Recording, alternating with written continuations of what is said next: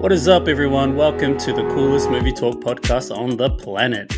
We are back with the continuation of our Legacy series with the Christopher Nolan films. Joining me again, Nathan Sammy, human extraordinaire and movie nerd. Yo, hey River. Good to be here, man. Keen to talk Nolan, all things Nolan, and especially coming to, I think, the film that made me a Nolan fan. I'm very excited. Oh, I actually didn't know that. Yeah. It was a riveting experience. And I think this movie for me, we'll get into it a bit more, but this movie for me gave me the same kind of sense of wonder as The Matrix did when I first watched that. So I remembered it being a very pivotal kind of moment. And I was just coming out of high school, I think, at the time. I would have been 19 when it appeared. So yeah, let's go. Let's go. Let's go. And of course, my name is Rivervilli, and I'm the resident host of Legit Cool Podcast, where we review, recap, analyze, and critique films. And this is an exciting time for us because we love to talk about specific directors. And of course, we're doing Christopher Nolan's films. And this movie that we're going to be reviewing and recapping today is, if you haven't already guessed, Inception. Big film, came out in 2010, and I still actually vividly remember my time going to this film. I forced a friend of mine to come see the movie because I think he was into films, but clearly not as into films as I am, and I always find myself forcing a lot of people to come see films when, I know that they're probably not into films the same way I do, so we're not quite sharing the same enthusiasm or passion for film, but yet I'm forcing him to go along. So he came along with him and his wife, and I was like so amped to go see it. And I was talking about the director and what he's done, and talking about the crew members that were involved, same crew members from Batman Begins and The Dark Knight, blah, blah, blah, giving him this big nerd, gushing expression. And I think by the end of it, I was so taken aback by the movie. My friend and his wife were just confused. They had no idea what the movie was about. And they were like, "Did you not find that movie confusing?" I was like, not really, nah. I found it quite easy to follow. And this seems to be like an ongoing occurrence with anybody that watches Inception for the first time or even watches it for the second time. They find themselves confused. And I can see why it can be confusing, but I actually think that this is part of the easiest Nolan movies to follow. Would you agree? Yeah, absolutely. I think it's funny because if you go back and watch, I think his last confusing movie, if someone was to go back into his archive at the point that Inception came out, the movie that you would get stumped on a bit would be The Prestige. But that's more from the sense of how the story is being told, more so than what's actually happening in the story. But in this case, I think it was funny too, because I think I had a lot of friends, and I remembered, because that was when YouTube was on its way up and up, that a lot of reviewers were coming up with issues around the complexity of the concept mixed with Nolan's way of storytelling. And so maybe it's those two things hand in hand that and I think, it wasn't so much the case for movies going forward until, you hit something like Tenet, his latest release, that you have that same sense of, okay, the concept is quite highfalutin, it's quite out there, and then he's telling a complex story with a high concept. And I think Inception's definitely I think it's where you could say it's got those similar veins to The Matrix, where there's something, a deeper way of operating that everyone generally isn't used to. And then Nolan's also a filmmaker who, as we've already talked about quite a bit so far in this series, is not a director that dumbs down his story for the audience. He expects the audience to try and keep up, and also wants them to be a bit confused, and that gives his movies a lot of rewatchability. Yeah. I remember my friend, the first thing he said to me at the end of Tenet was like, "Man, Christopher Nolan doesn't give a shit about his audience, doesn't he?" I can understand what he means by Tenet, because Tenet is it's probably his most ambitious film in terms of its storytelling alone. Definitely one of his most ambitious. But I'd agree with you in saying that The Prestige is much more harder to follow as in terms of its narrative compared to something like Tenet. I think Tenet has confusing elements to it, but only in the sense of trying to follow the timeline. But I always find that, if you watch a film like Tenet, I've seen it like 5 times or something, so I've had time to mull over it and think about it a little bit more. If you focus less on the timeline, but focus more on the characters and how they're dealing with the situation, I think it's much easier to follow the film. But I still think Prestige is much more sophisticated and complex in its storytelling. Absolutely. I think Prestige is probably we've already talked about this too. I think it's my favorite of his films. But it's definitely the one which has the cleanest story, concepts, character development, the rivalries, all of those kinds of things. Whereas, and I think this is where like Inception really put Nolan on the map outside of Batman, because this was blockbuster action adventure and it's a heist film. And if you I think for the everyday watcher, you just picture it as this is a heist film, but they're heisting dream ideas or they're heisting ideas within dreams. And so that bit's weird. But if you like a heist film, you'll like this film. It's putting the gang together. I know, River, you're not a big Rick and Morty fan, but there was a bit of a parody. Well, there's a few Inception riffed parodies in Rick and Morty, one of them in season 1. But in, I think, season 4, so their second last season, they did a very funny heist episode where they just took the piss out of heist films and how heist films are all about putting the team together and how the heist has already been done by the time that the heist actually comes around and all that kind of stuff. But yeah, it's they take silly. the piss out of Inception, do they? They take the piss out of Inception. A lot. And that might raise a question as we talk about this film: is this movie, or is Nolan being too clever for his own good in this movie? Yeah. Good question to ask. Very, very good question to ask. So Inception had a budget of $160 million.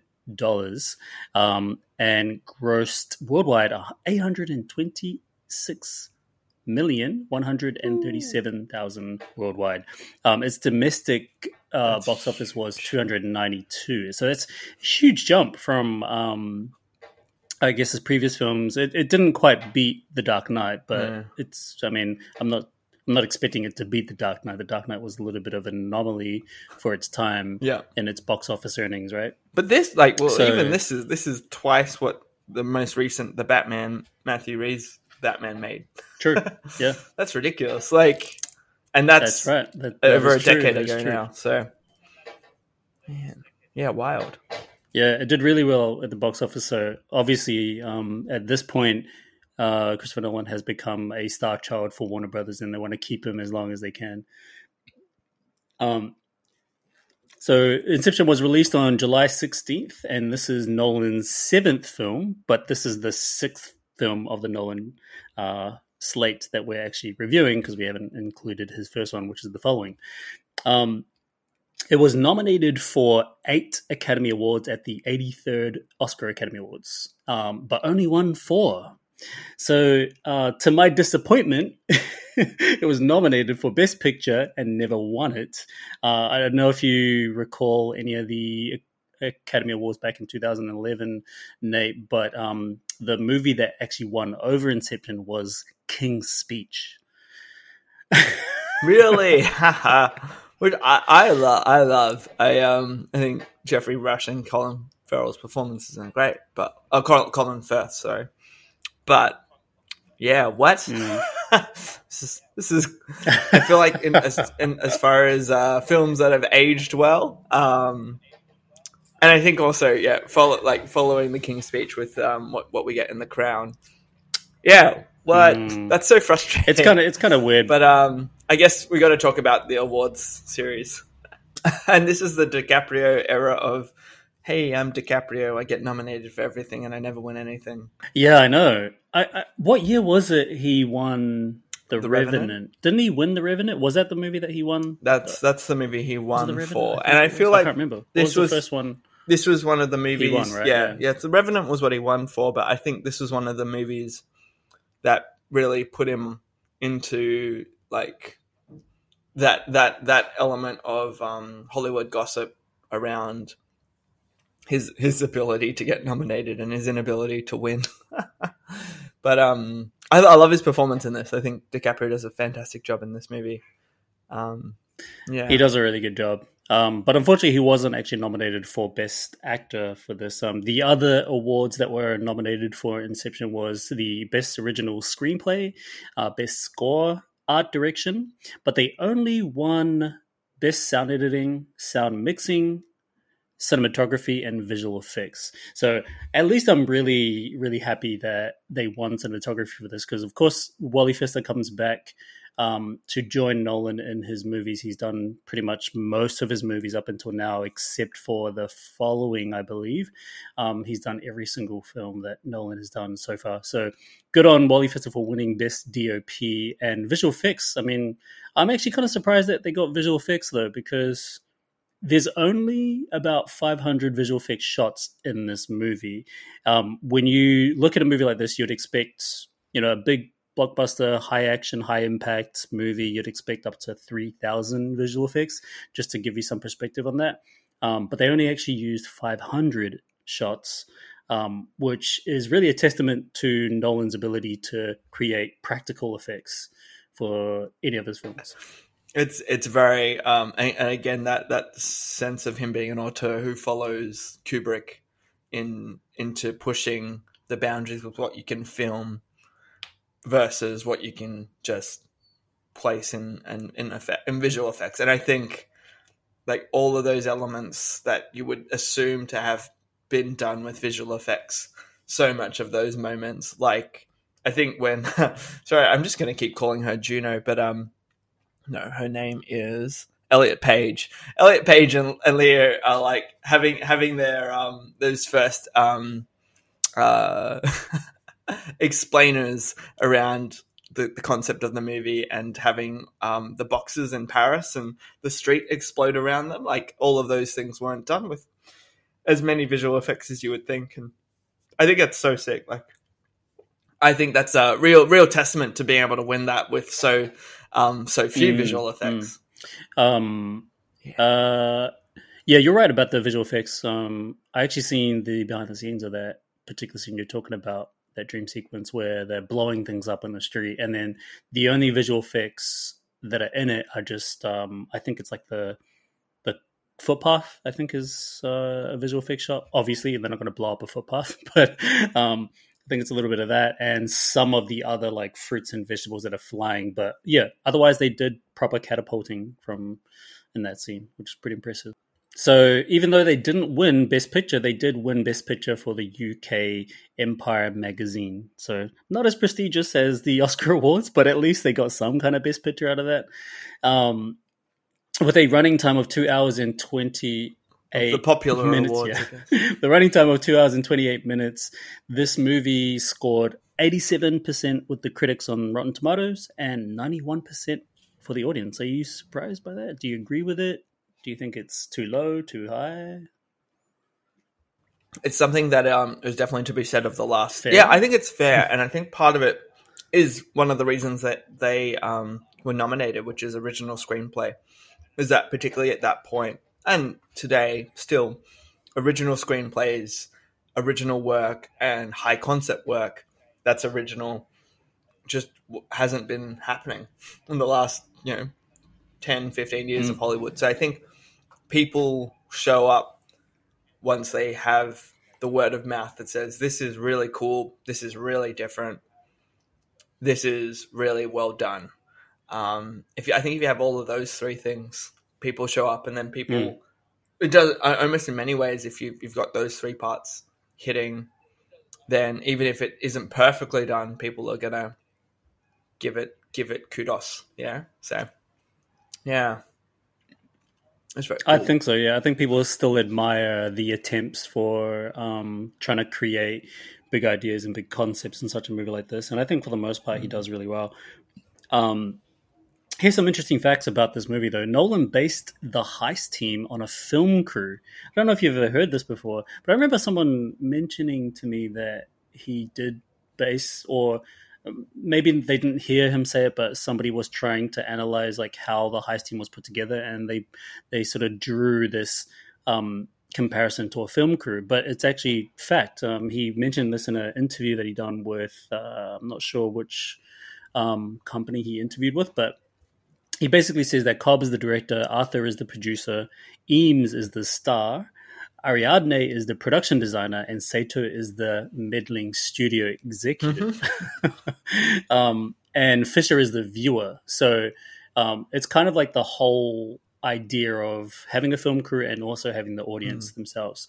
And, you know, Nolan was sort of saying that he wanted to draw from what he already knows and what he already is familiar with, which is a film crew. So, you know, why not base the heist team off that film crew concept, because he knows it really well, which makes sense. I think when you watch this movie, you see that there's a well-constructed team behind this whole job that they're set out to do. I've heard this as well, and I think I may have even watched that interview. I think this is something that also happens a bit in The Prestige, where you see that sense of creating the awe and the wonder of a magic act is very similar to producing and creating entertainment. But that line, and maybe this is something helpful for looking at this film, but in The Prestige you have the two main characters played by Christian Bale and Hugh Jackman. Hugh Jackman's character is all about the entertainment, whereas Christian Bale's character is all about the execution of the magic. It doesn't really matter if people are wowed. It's that you've done it perfectly. And you could definitely see that that's a tension that Nolan's always battling with, is, do I want to entertain people? Like Russell Crowe would say, or do I want to, I want to execute a perfect concept? And I think this is a good balance of both. Yeah, nice. And also, the last part of the film, this is a little bit of a spoiler, so we don't want to get into spoilers too much, but block your ears just for the small part that I'm about to say in the third part of the film. Block your ears now. And the third level is actually inspired by a Bond film, which is Christopher Nolan's favorite Bond film, and he reckons it's the best Bond film, which is On Her Majesty's Secret Service. I don't know if you've seen that, but that's the whole final act scene in the Timothy snow. Dalton. That's right. Yeah, that whole final act is actually based on that film. Oh, is it Dalton? Don't know. I actually haven't seen it. Yeah, I love it. So good. Hang on, because there's one Aussie Bond. And I'm just trying to think. I may have ruined it for Bond fans. I'm a big Bond fan, so I'll quickly check. Yeah, so 1969. I don't think it is. No, I don't think that's no. Sorry. But so yeah, I mean, Lazenby, the Australian Bond. There we go. Okay. So yeah, Inception stars Leonardo DiCaprio, Joseph Gordon-Levitt, Elliot Page, Tom Hardy, Ken Watanabe, Dileep Rao, Cillian Murphy, Tim Berginger, Marion Cotillard, Michael Caine, and Peter Postlethwaite. Nate, what are your initial thoughts? Summarize really quick, and what do you think about this film before we get into the recap? For sure.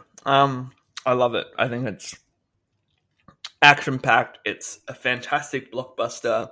It's got those elements of a heist film that you love, but then everything about its concept around utilizing a space which we all have familiarization with, but haven't seen, I guess, a logical, articulate idea of how you could use this in a story, which is dreams. Like, how could you logically, utilize dreams in a way which has purpose? That they just take one simple core concept, that there's this idea of shared dreaming, and shared dreaming enables people to infiltrate thoughts, implant thoughts, change thoughts, steal thoughts, and that this is just a story following people that all operate in this world. Kind of similar to John Wick, and when you think of John Wick and a world of assassins, this is just a similar idea. And so I've just always been excited and loved this film because of like having such a crazy concept that's just so different to what I'm used to in other shows and other movies. And I think in terms of the cast, their action, like action set pieces, the actual process of Inception, which like utilizing all of these elements to tell a story.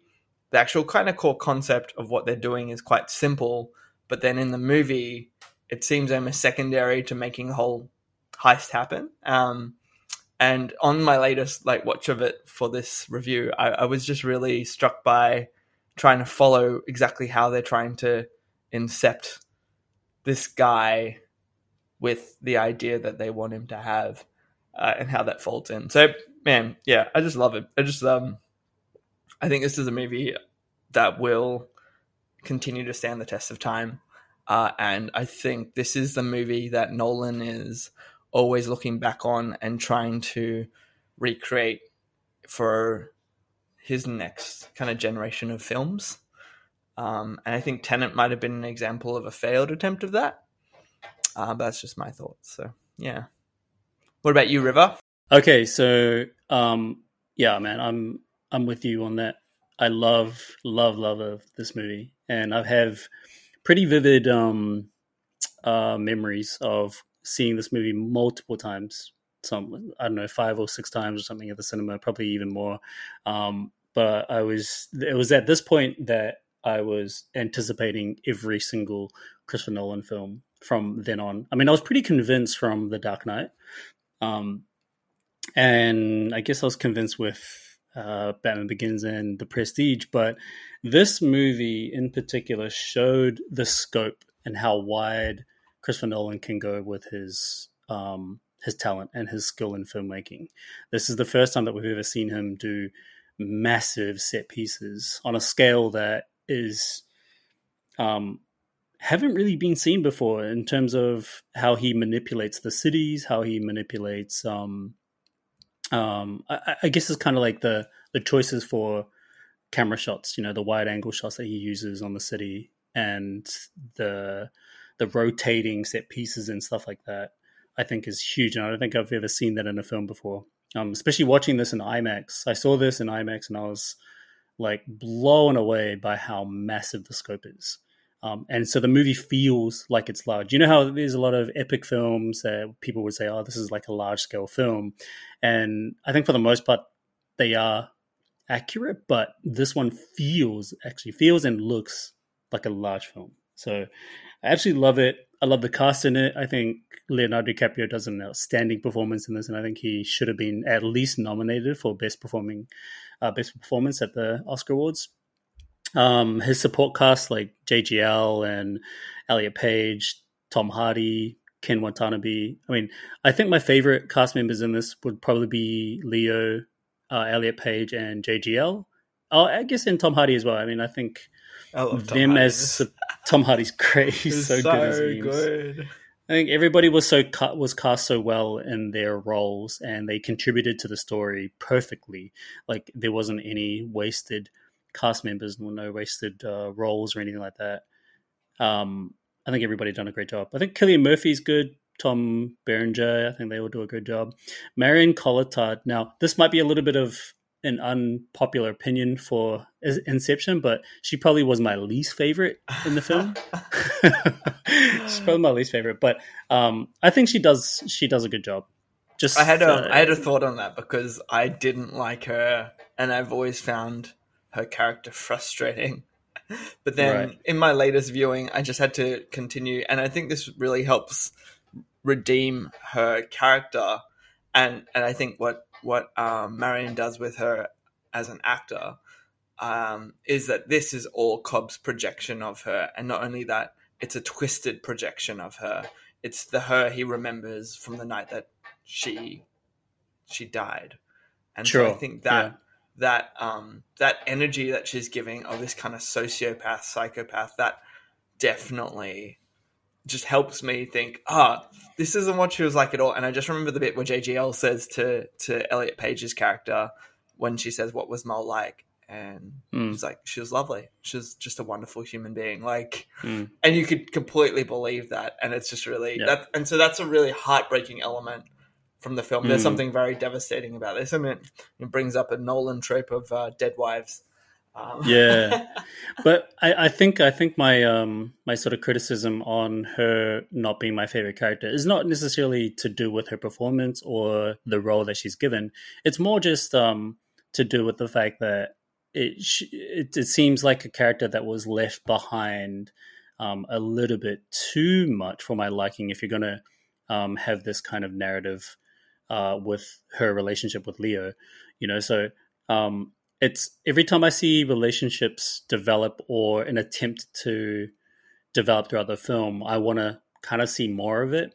And so my critique is more so on the fact that there wasn't probably enough screen time that I would like, because I want to see the relationship take a whole kind of life of itself, and to show kind of the meaning behind the character, which I think he does for the most part. It's not like the biggest criticism. It's more just I probably would have wanted to see more of it, and like because every time you introduce a relationship element, I want to feel something, I want to feel like an emotion driven out, and I don't actually get that from her character and Leo's character. It's like they seem like very stoic characters that I can't quite connect to. I'm just like, okay, cool, you had a pretty good relationship, but then you kind of messed it up towards the end with some bad choices. But there's like every time there is a relationship element, I want to feel something. So, but yeah, no, it's everybody's great in this, and I rank this movie super high. But I'm going to save that ranking for a little bit later.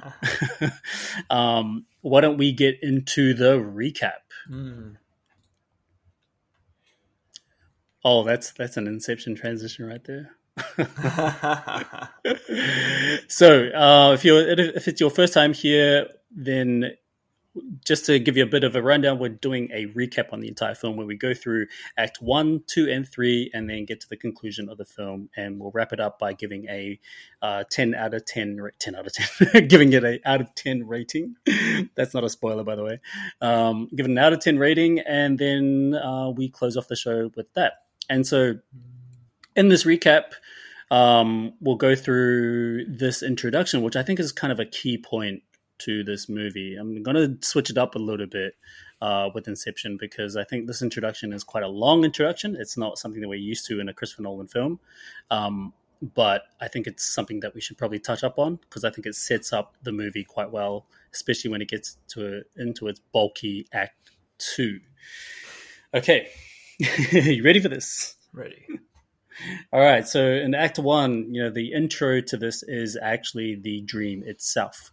All right, so when we get into this opening sequence with Cobb and Arthur introduced as the extractors, they perform a corporate espionage using experimental dream-sharing technology to infiltrate their target's subconscious and extract information.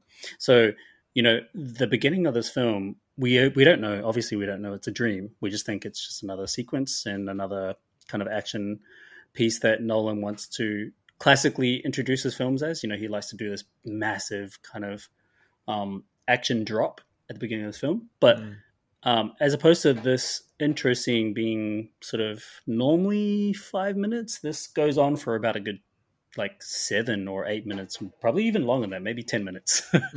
And this whole time, you don't know that it's a dream until it's revealed that through, I think it's Joseph Gordon-Levitt's character, Arthur. I think he's the one that sort of reveals that it's a dream, when they're going through that dialogue sequence between Sato and his office. So it's a big conference hall. Office. Yeah, that's right. And sure enough, they kill JGL's character. And this is actually a really cool dialogue sequence, which we'll tap into a little bit in a second. They injure him first, and then they kill him, and then he actually wakes up into another dream. And we don't actually know that it's a dream within a dream until later on that scene, which finally ends the introduction of Inception. So just this whole scene here. Let's just start off with the whatever it's like the Japanese temple or something that he's in. It's I guess like his palace or his palace, right? yeah. We don't really know the location as such. We can kind of assume that it's in Japan because of the architecture and stuff like that, right? It's Sato's place of comfort, I guess you could Place say. of comfort, yeah. So let's start off with this. It's set at nighttime. There's about 6 characters that we're introduced to, but the main characters we're introduced to are Cobb, Arthur, Sato, and Maul. And Maul is kind of like a mysterious character already. And I think I love the fact that we're introduced to Maul as this super mysterious character that we're not gonna. It's sort of planting a seed, planting an Inception, planting a seed to make you sort of remember that this is a character that you're going to learn about a lot more later on in the film. So what are your thoughts on this whole introduction thing, and how did you kind of feel after watching it again for the second or third time, whatever it is, compared to the first time? Yeah, for sure. I think part of and there's definitely an unfolding of story beats as the film progresses. So this is like one of the first set pieces that crops up again a couple of other times in the film, and I think it even crops up at the very beginning. There's I think if I'm remembering right, there's part of this opening part also takes place from something that happens at the end of the film. That's right. So it's like the beginning. The ending is the beginning as well. Yeah. As well, so the set pieces are the same for the beginning and the end of this, and so this palace is such a great kind of riddle to displace you as a watcher. And I remembered, I think one of those elements of this first opening set piece that really awes you once you realize it's a dream is the water rushing in and destroying the space. But second to that, you also get this sense of comfortability of Cobb's character. Like, he's just so comfortable with being in this space. He understands dream, and you get that sense that he's an expert at what he does. He's an expert at the craft. And I love his, like, I think maybe something the film does really well is, like I said, that similar vibe to John Wick, where you have people going about their daily profession, but their profession just so happens to take place in a dream. Like, him and JGL know exactly what to do, what's going on. There's even a bit later on as the scene progresses where, like, they're architect, and then even later when you find them in reality, the kid on the train in Japan, where like even he's in on it. Like, there's this sense of, this is something we do all the time. And I think that kid, by the way, has got like the best extra position or the extra role ever. Oh man, in history. Such a good gig. Yeah, you just pretend you're like some like gangster, chill Asian kid playing his Game Boy, but is actually like getting paid 10 G's to like just drug people. But I think what I do really enjoy, and I think is unexpected at the very beginning. That's probably what he actually got paid in real life too. Yeah, yeah. The dude has like no lines. Oh, so good. But the visceral violence that starts the film, which also becomes something that's quite ongoing, is the violence that happens in the dreams that doesn't happen in reality. Until it starts to happen in reality, and that's where you start to question what's a dream and what's reality. So I love that. I love that that kind of energy to it. I love this first scene. Yeah, so good. What about you? Yeah. I actually just remember, first time watching it, just kind of mesmerized by the cinematography particularly. And you can't help but just remember, if there's one thing that you can only remember from the opening scene, is really that time where he gets dumped into the bathtub and the water goes flooding into the space. I mean, that was like an unreal experience to see. And I've actually seen the behind the scenes with that. They used like these big jet propellers or something like that to just flood the whole space. It's actually kind of insane to watch. I'm like, wow. I mean, you can tell that it's not visual effects, but then to see the behind the scenes for that moment is just, it's unbelievable to watch. Love the opening scene. It's a great introduction, and you're kind of pulled into this world immediately. And I think this is what Nolan does so well, is that he draws the audience into his world immediately, and there's like no questions whatsoever what you're going to get yourself into. other than the fact that you have no idea what you're getting yourself into, but it's more just that there is a big concept going on and there's a big ride that we have to ride.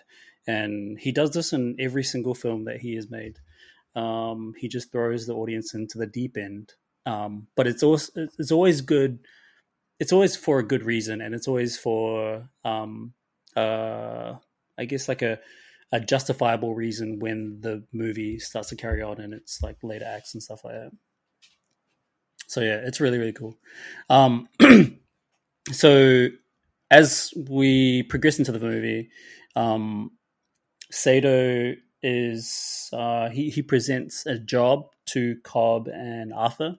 Well, I guess like just before this, Cobb and Arthur are trying to figure out, what are they going to do next. We're seeing as like their job in the beginning is a failure, and this is actually a big thing. It's kind of a big thing to put your main characters into a point of vulnerability right at the beginning of the film, like that they're not actually winners. When we introduce to the characters, they actually lose their first job, and so both Cobb and Arthur are trying to figure out what are they going to do next. And then I think Cobb mentions that he's going to go to Buenos Aires just to fish out another job, right? But he gets into the helicopter and they find out that one of their guys, which I can't remember his name, but he's the architecture. He's the architect. He's the architect, and he's captured by Sato because he decides to give up the information to Sato. He pretty much just caves and gives in. So at this point of the film, it's still right at the beginning. It's only about like 12 minutes into the film. We're given vulnerability for our main characters. There's sort of a quick turn of events that needs to happen before it gets into the main chunk of the film. There's one thing in particular that I love about this moment is the editing. And I think this is why the editing was actually won in the Academy Awards, because the editing choices and just in the helicopter between Cobb, Arthur, and Sato is some of the most brilliant editing pieces that I've seen in a very, very long time. And I'll explain a little bit more about that. Yeah, just in this part, they're trying to figure out what their next move is, and then it turns out that the next move is going to be what the movie is about, which is Inception. So, walk me through what's going through your mind at this point, because it's so early on in the film that we discover like what the film is going to be about eventually, which is the exposition about Inception. I think like, yeah, if I go off like the things that I know now versus my first watch of this, which again was like over a decade ago, I think for me watching this now at the point, and I think this is nice because you get to just go into Nolan's mind about what he's trying to do, and I think again where you think of the concepts that Nolan's done in the past, this movie drip feeds information well and only has like one or two really expository moments. And so not only does Killian play the audience, I think Ellen Page's character is also designed to be the audience a little bit later on. So you fully understand certain elements of what you can and can't do, what the rules are to this dream sharing thing. But I think at the point where Sato, JGL and Cobb are having this, Arthur and Cobb are having this conversation is that you get understanding that Arthur's a bit straight-laced, that Cobb is really good at what he does, and he also has a bit of a dark past. And Sato is actually a lot smarter than they gave him credit for. And I think I like JGL's explanation of what Inception is very quickly and very confidently. That idea of an elephant, I think, is like, think of an elephant. Look, I've given you an idea, but I didn't place it there. Like I didn't make you think of it. Like I just told you it, so you're thinking of it. And I think what I like in this moment is that Cobb's like, yeah, it's possible. This thing that everyone thinks is impossible. So you know that you're in for a ride because the concept's weird, and Cobb knows something that other people who generally do this don't know how to do. So yeah, I was quite intrigued because again, if you have this sense of these are professionals, these are people doing things they do all the time, the stakes have just been lifted, And the second element to those stakes is that Cobb needs an out because he's in trouble on a larger level. There's something that he wants, which is to get home to his family, and he can't. And something's holding him back. And you don't know what that is yet. So, yeah, love it. Love it. Yeah. And this is actually a good segue into why I think the editing in this particular scene is so damn good. And it's also a mark of great performance by Leo as well. When it's going through that whole situation that you just explained on JGL explaining what Inception is, and giving the audience enough information for us to try and understand this big concept that Nolan's about to show us in the film. At the same time, Leo he's so deep in his thoughts about what his biggest problem is at the moment, which is he cannot actually get to his family right now. We don't know this of his family yet. We don't know the depth and the emotion behind him not seeing his family yet, but we can see it in the portrayal of his expression. When Sato says, I can give you an opportunity to go see your family again. The way he reacts to this is it's so deep and meaningful that I'm like, wow, there's definitely something going on there. There's maybe some trauma, or there's some disconnect with his family, and it's weighing in on him, and you can kind of see that. So there's a point where the camera is faced on to Sato, and then it goes to JGL, and JGL is saying Inception is impossible because the person can always trace the genesis of the idea.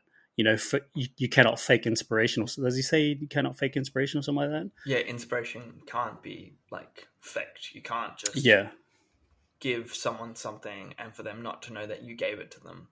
Yeah, exactly. Yeah. So when he says that, the camera quickly pans over to Leo, and this is where the editing comes in. It quickly cuts to Leo, and his reaction is that you know that he knows that he can do it. That's his subtle reaction, but it's so powerful. And it cuts back to Sato, and then Sato's trying to say, or he's trying to increase his offer or whatever. And then it cuts back to Leo and his reaction saying, no, that's not true. And then he doesn't actually explain that he can do Inception or not, but then he just jumps, from that point, he just jumps to the job and what if I can do it? How can I know that you can deliver? And he says, you can't, but I can. So just that whole sequence of the camera moving back and forth, I can imagine the camera would have just been going left, right, whatever. But this is where the editing plays an important part, because you see the reaction on his face. It's sort of designed to show you that there's some trauma, there's some emotion. There's also some conviction of him being able to do this job. He's not hesitant whatsoever. So I thought this whole scene was just a great way to set up, not just the job itself, but the relationship between Leo and JGL's character. Absolutely. And then eventually how Sato is going to be a part of this. So good. It was really, really good. And after watching it again last night, I was like, wow, oh my God. The direction in this particular scene is huge. It's massive. And no wonder why they won best editing for this film. So I loved it. Loved it a lot. That's so good. Oh man. Yeah, that's a nice little piece. I think that's a nice little moment where you realize what Nolan's abilities are as well. I think I never noticed that, but I know the energy of the scene. You can, and that's good. That's good filmmaking, is just knowing what they want to get across about the story and about characters in a exactly way. Yeah. How do they want us to connect with a character like Cobb? And so, because he's the biggest piece of this puzzle. And he's a character that you definitely fall in love with, and he's a character that I love the most in this movie. So Cobb accepts the offer and assembles his team, and his team is consisting of a forger named Eames, a chemist named Yusuf, and a college student named Ariadne. Ariadne is tasked with designing the dream's architecture, something Cobb himself cannot do for fear of being sabotaged by a projection of his late wife, Mal. Okay, so when the assembly of his his recruitment process for all his characters, I actually really love this part of the I love film. this bit too. It's So such good. an enjoyable part because we get to go through different parts of the world. You know, there's like geographical differences, which is awesome. It adds to the layers of how good this movie is because there's different textures, different colors, different sceneries, and we're placed in different parts of the world, which kind of relates to what I was saying before and how there's a massive scope to this movie. So it's such a fun part. And like recruiting Eames, played by Tom Hardy, I think was one of my favorite scenes. Actually, He's so freaking charismatic in this film. It's he's great. just ridiculous. But like I think, and one point to make of this, and this is definitely a part of that editing process, but also about the set pieces, is that what this movie starts to do more and more is confuse you between set piece and what's reality and what's dreams. And even when you're meeting with Tom Hardy and you have the people from the engineering company, what's the name again? The Cobalt Engineering. Cobalt and Engineering. These like nameless, faceless suits that are chasing him down. It has that exact same energy that the original opening set piece in Saito's Palace has. You feel like this can't be reality. Cobb getting chased through the streets of Mumbai, and like, and then like Saito appearing with the car, and Tom Hardy like being like this. Like it's very James Bond, but it's also very like surreal. Like you're like, I don't know if this is reality actually. Like, are they just meeting in the dream because it just seems like a better place to have a meeting? Yeah, it seems like a safe place or something. I love it. I think that's so cool, and yeah, we can talk about some of those twists later on. But I think again, those set piece moments just give this excitement, and I think this movie, like many others of Nolan's, especially right now, there's such great escapes since we've been locked down and since we've been in COVID. Like it's watching the Nolan series is a really great way of just getting out of Sydney. Yeah, it's true. There's actually like a lot of misdirection that happens in this film too, which I really appreciate. Just jumping back a little bit to when Leo says, I'm going to go to Buenos Aires to fish out another job or something. We think, as the audience members, we think, okay, we're going to go to Buenos Aires, but then it's completely interrupted by Saito saying, hey, I got a job for you. And if you want it out, this is going to be your reward. And so then instead of going to Buenos Aires, he goes to Mumbai to look for... Oh, wait, no, sorry. The first place he goes to is Paris to go meet with... Michael Caine's character. Michael Caine's character, yeah. As well, yeah.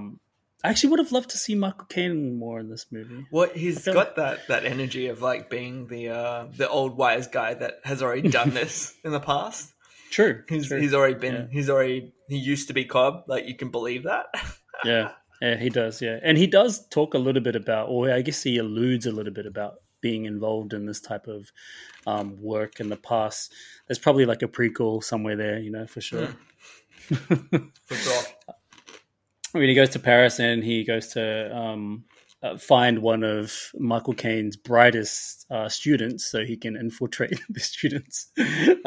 Cool little scene that they have, their dialogue, the exchange of dialogue. And I think Michael Caine plays an important role by establishing the fact that Cobb is someone that needs to be with his children. He needs to be a father.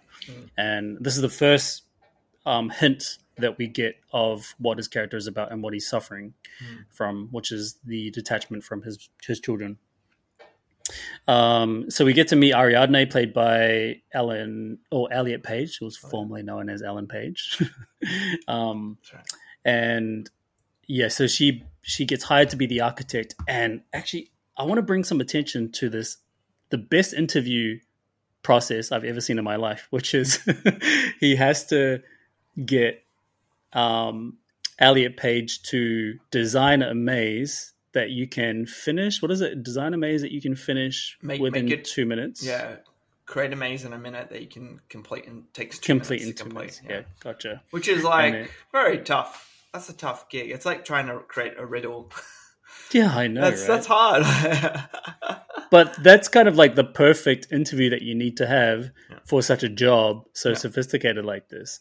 And it's a great way to speed up the story, or to sort of have a bit more efficiency behind storytelling for this particular movie, but also like straight to the point at the same time. So I feel like it does a lot for the character. It does a lot for the story that they're about to establish. Well, there's one other element to that whole dialogue between Elliot and DiCaprio, where they are both back and forthing around what you can and can't do in a dream. That's right. But he's telling her lies, or he's telling half truths. He's telling the truths that he wants to control the situation. Yeah. And she's so like with it that she starts to like clue in on those things. When he calls out that she's like creating from her memory, but she's creating too much of a place. And he says, don't do that, because if you do that, you can create gaps or holes that stop you from knowing what's dream and what's reality.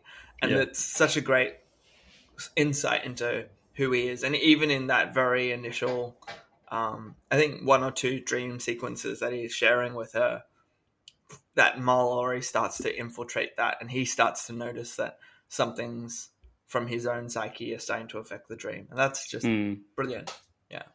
Yeah, I think it also shows the relationship that he wants to establish with Ariadne, which is that he wants to trust Ariadne in this job as being the architect. And you're right about the half-truths. He only wants to share what is going to be important for her to carry out the job, while also not being hurt by allowing her to be hurt by the same things that he's been hurt with in him performing this illegal job. Absolutely. It's funny how he says, this job isn't strictly legal.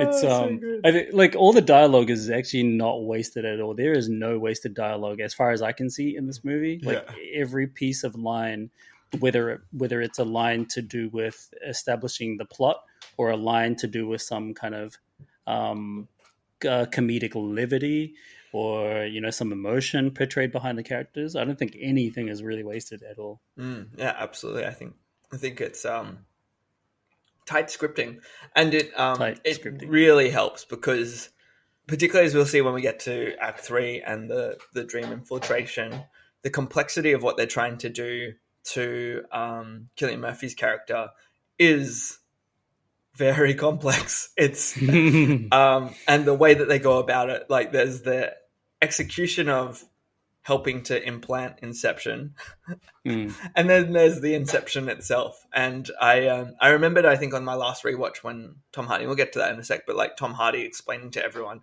what the steps to Inception are, that you have to really be like, okay, on this level, this is what they're trying to do to Cillian Murphy. On this level, this is what they're trying to do to him.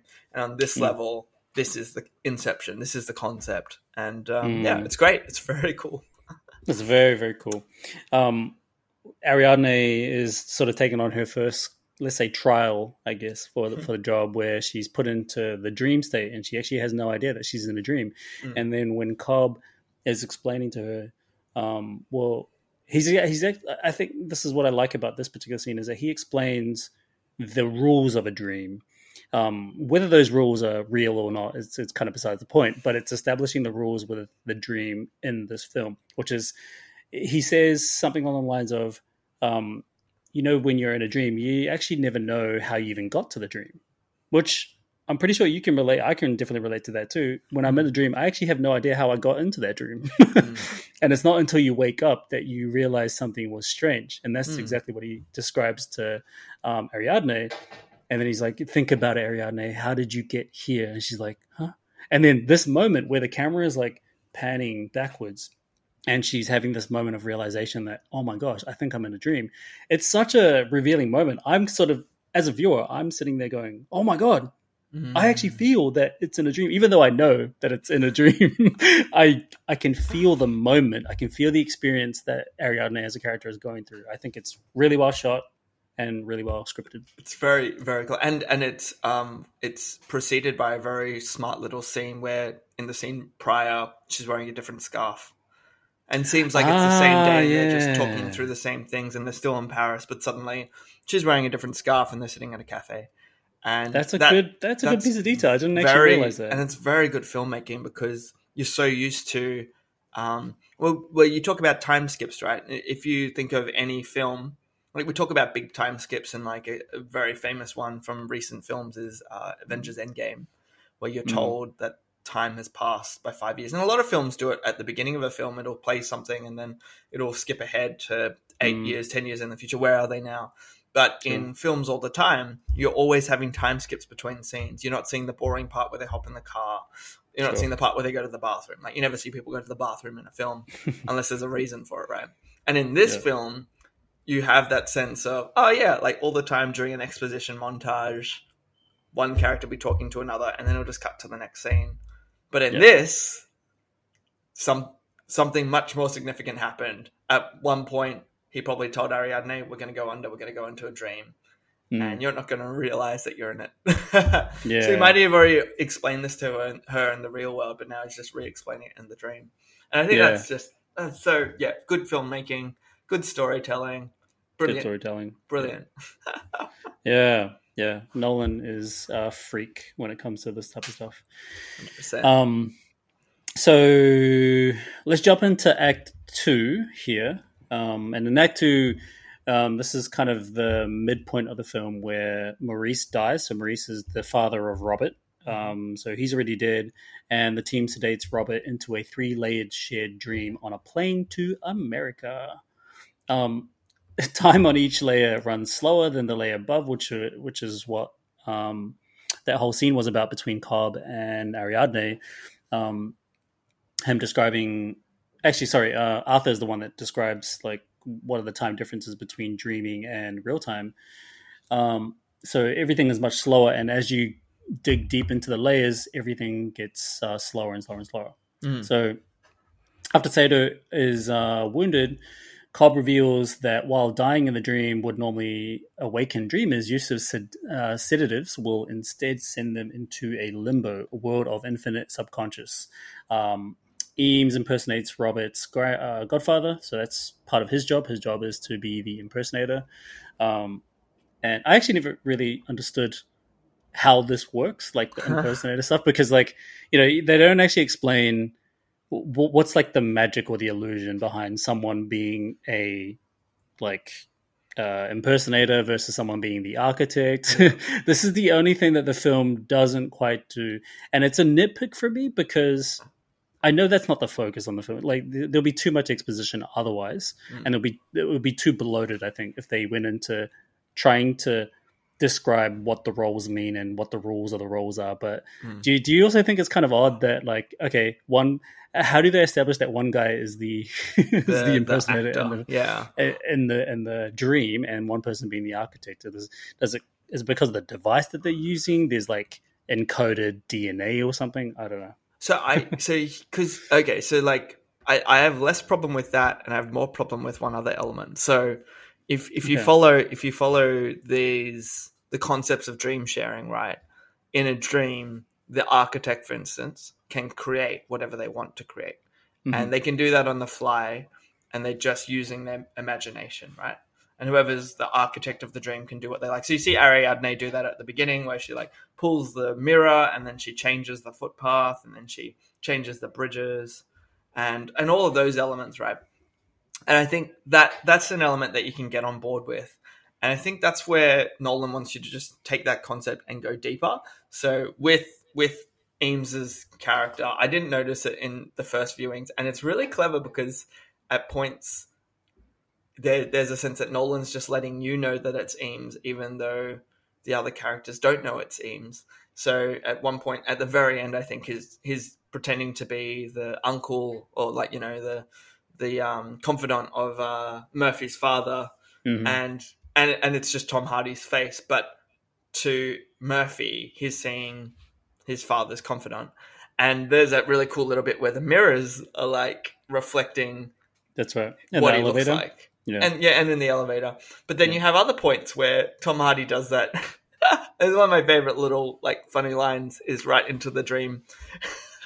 when JGL is trying to snipe down the like the security, Murphy's security, and Hardy appears. He's like, "Oh, darling, you have to dream a little bigger," and he pulls out like a freaking bazooka. And so there's just this sense that they can create whatever they like. And my biggest issue with that is actually with what's his name? I can't remember the character's name, but the actor, the Indian actor who plays the chemist. Oh yeah, I can't remember his name either. Dileep's character has his own chemical concoction, which enables them to control how deep the dream is and how affected they are to go under, and what will wake them and what won't wake them. But what I find interesting is when he sedates them within the first and second levels, is he just imagining the correct serum that he's injecting into them, and that's working exactly how he expects it to work? Because I find that really confusing, unless it's really that he makes the one serum at the very top level, and that's just going to affect everything else. So, and I think that might be the case, and part of why he stays on the first level is because he can control that. I think that's just, it's also related to my little issue of how do you distinguish like who's going to be architect and who's going to be... When you go into the dream. You know, maybe they do have different fluids. Yeah, it's like you have to just infer that the device they're using, because, you know, we see the pumps, whatever that kind of mechanical contraption is, you know, it's just a bunch of made up stuff. Someone's just for the sharing concept. Their dream. Yeah. It's like, I guess there's probably some liquid that is encoded with this is the architect, and this is just one of those things that I was thinking about. I think it was like the second or third time I was watching. I was like, how does the dream know that? Anyway. And it's so frustrating because there's such an energy to Nolan where he's like, I'm not a sequels kind of guy except for Batman trilogy. Yeah. And you're like, come on, make an Inception sequel, please. Like, to try and explain the so science cool. behind it would be pretty cool. I don't know if you could imagine a Netflix franchise could pick it up, but I don't think Nolan would ever sell it. I don't think Nolan sells his IP. Yeah. No, it's too guarded. You wouldn't, you know, it'd be so valuable. You know, it was such a great filmmaker. Like, you wouldn't want to sell their IP. It's funny though, if he ever needs to, just at the end of life, he's like, "All right, give me the money, Disney. Give me the money. I will have $1 trillion for all my projects." So we get into this like whole part of explaining what the dreams are going to be, and so the mission here is to create Inception with our our main victim, I should say, because the target. Because he is a victim, I guess, to this whole thing. The target. The whole idea is to create an Inception mission to plant an idea to change the mind of Maurice. No, sorry, not to change Maurice's mind, to change Robert's mind from once he takes over his father's empire. Right. And the whole mission is explained through them going through the dream layers themselves, planning their processes together, who's going to be doing what, and explaining what the levels will be as well, and why do they need to go through all these deep layers as well, which I think is kind of the strongest point of this movie is them explaining how the mission is going to be carried out and who's going to be involved and what responsibilities they're going to have. It's a lot of exposition, but it's the kind of exposition that I think works for any type of movie when it's a part of the storytelling process. So I really love this part. When they explain what level 1, 2, and 3 is, I can't remember I can kind of remember, but do you remember how I think it's actually Tom Hardy's character, Eames, he explains what level 1 is? Yep. So, and then level 2 and level 3. Yep. So in level 1, I think, and it's interesting because there's a little bit of on the fly elements. Like they've done all, and I love Eames's character because he's the actor, but he's also like the investigator, like the researcher, make sure their facts are true, and then utilizing what information he has to create the best character. He's a bit of an improviser, right? So his first level, he wants to utilize the ideas around Murphy's relationship with his father.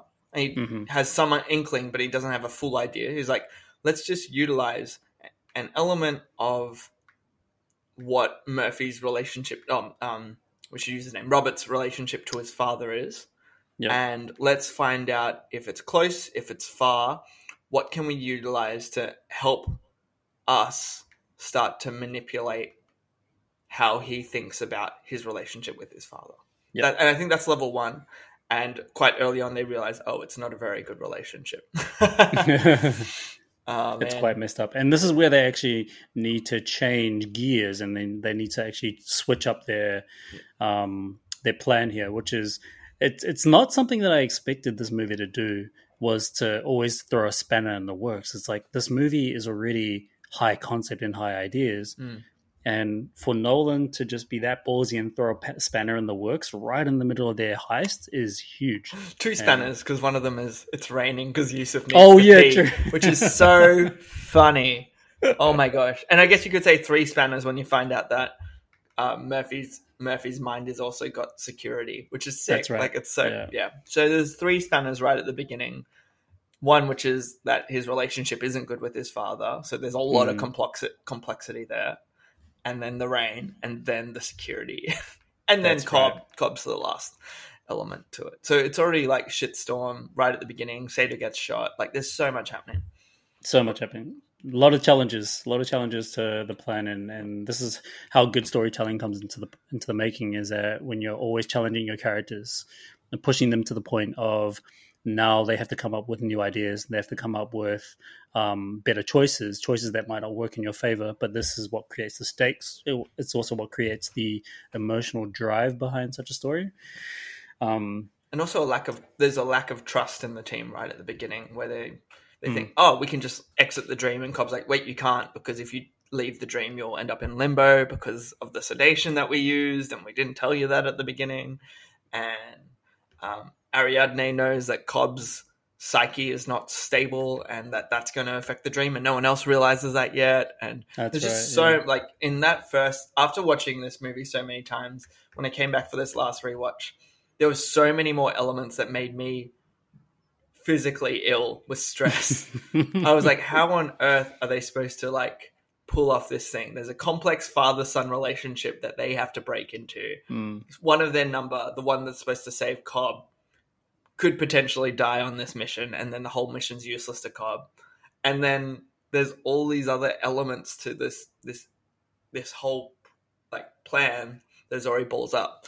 I dig it. It's so good. And then the time factor. Oh man, the time factor. Oh man, it's huge. I want to actually bring up a line that Cobb says here, because Eames makes the suggestion that we should just make the first level. Why don't we run with this idea that, I want to break up my father's empire as a screw you to the father. But then Cobb says, he says negative, what do you say? Because, okay, so trumps negative emotion every time. Positive emotion trumps negative emotion every time. So then he says, instead we should focus on, I'm trying to actually read the captions here because I have it sort of playing in the background. I think they just run with that idea of like, let's split up with my father's empire in that first level. And then the second level is, how did you describe it again? Second level is the hotel, and this is very Kubrick. This is very Kubrick Shining vibes. In this level, it's really interesting because they do change tact. And Cobb says, let's go with helping Robert acknowledge that he's in a dream. And what's the name of it? He pretends to be security. Is it Mr. Charles? Oh yeah, Mr. Charles. He has this Mr. Charles persona where he pretends to be Robert's internal security, and in doing so, they create a fake pin number. They do that in the first level. They create a fake pin number. First 6 digits that come to your head. And then they continue to implant those 6 digits deeper into his psyche. So they become the room numbers in the hotel. And this is the genius storytelling that comes into play, is that Nolan is sticking to his rules so tight that he utilizes every piece of scripting that happens at the beginning like before they get into the 3-layer dream sequence, he uses all that scripting as a way to justify the character's natural inspiration, right? Or natural occurrence of ideas going into his head. Yeah. This is like insane. I don't think anybody would be able to come up with that concept. Like, how do you even think of that? Level. And so in this level, Cobb's goal now is to say, hey, you're in a dream and someone in your family has betrayed you, and that person is your father's confidant, Browning. Uh-huh. And so they get Eames to play Browning again, and they get Robert to unknowingly break into his own subconscious, thinking that he's breaking into Browning's subconscious. Yeah. That is ridiculous. And in doing so, also giving Robert a sense of betrayal from his family, from his father, and from Browning. And they're just faking all of that, but making him feel that he's been betrayed and he wants to do what's right for his father's company, which they want him to think is breaking it up. And remember, this was...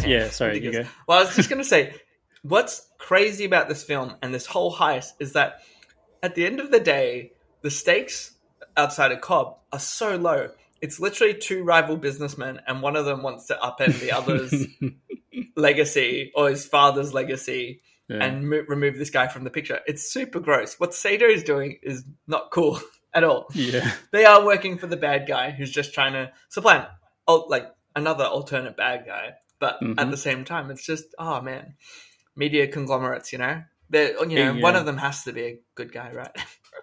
Yeah, actually, and further to your point about the stakes being so low outside of the dream, this is kind of the juxtaposition of stakes, almost, right? That's probably like the best way I can describe it. It's like you're juxtaposing what is big stakes and what is low stakes, because it's so low stakes in the sense that this is all happening within their mind right now.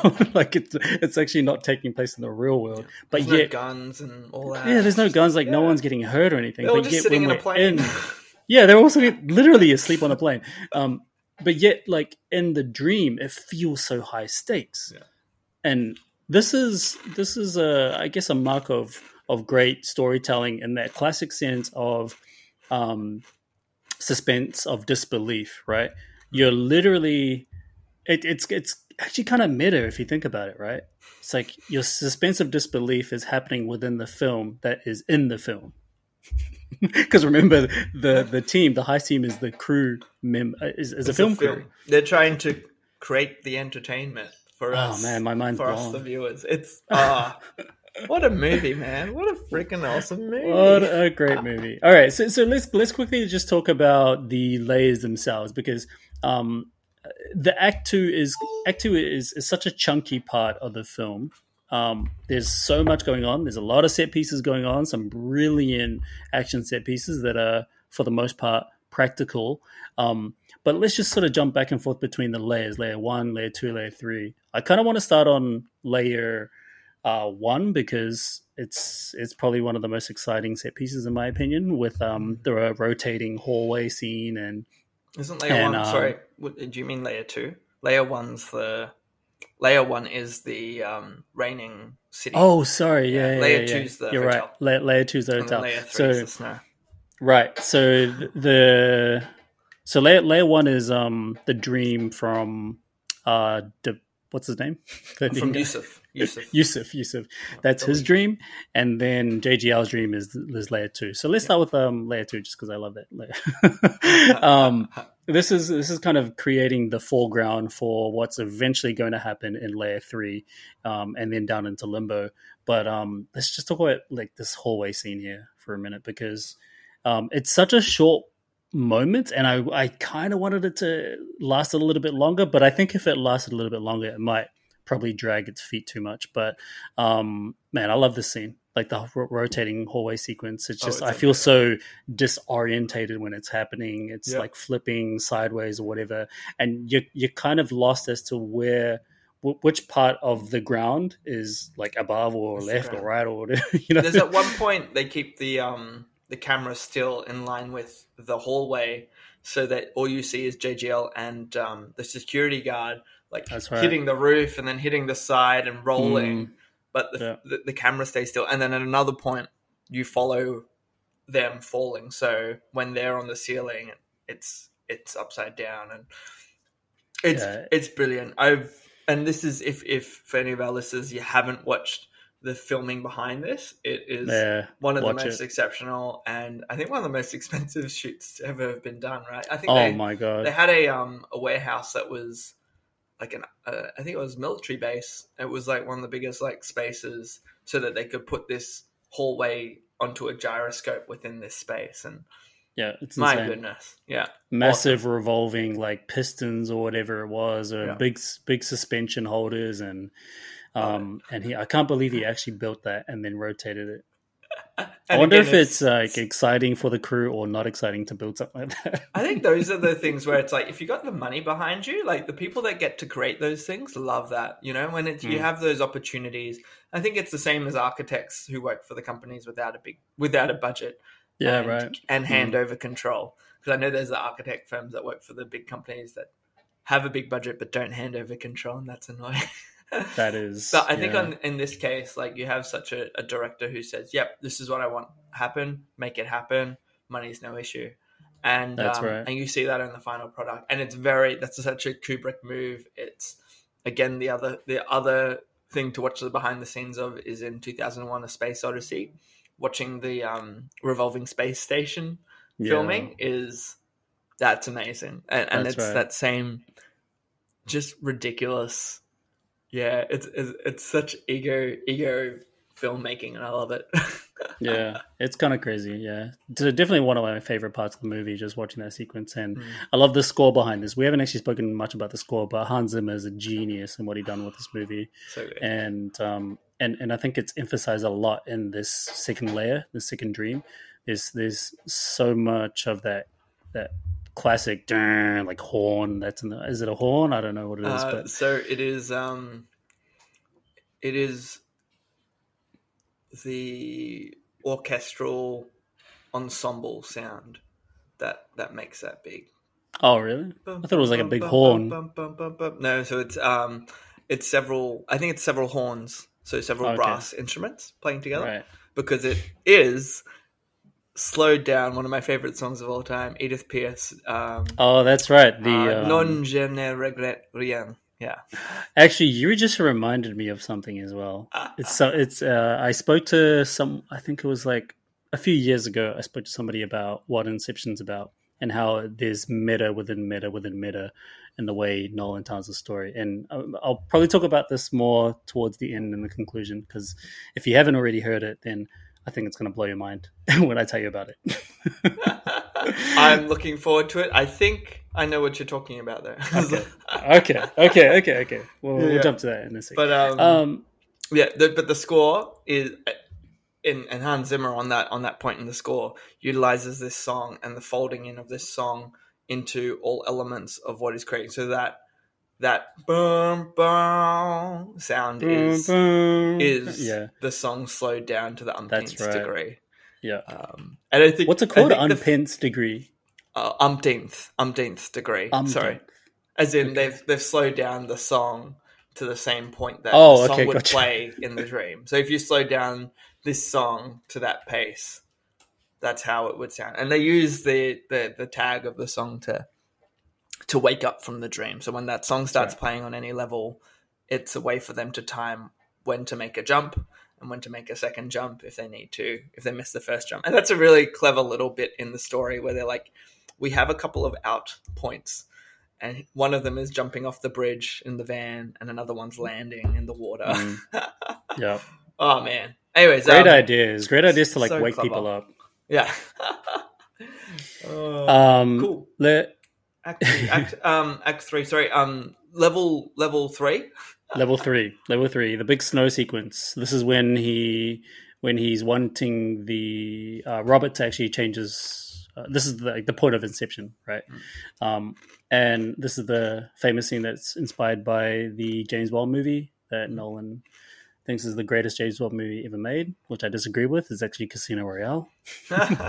Hey, wait, was Casino Royale after or before Inception? I can't remember. Casino Must have been after. Was definitely before. 2006, before 2007. Yeah. What? That was Casino Royale. Yeah. Casino Royale. 2006, I do believe. Oh And man, I cannot believe Nolan thinks that Casino Royale is not as good as that. oh man, but Her Majesty's, maybe it was too close. True. He couldn't claim that yet.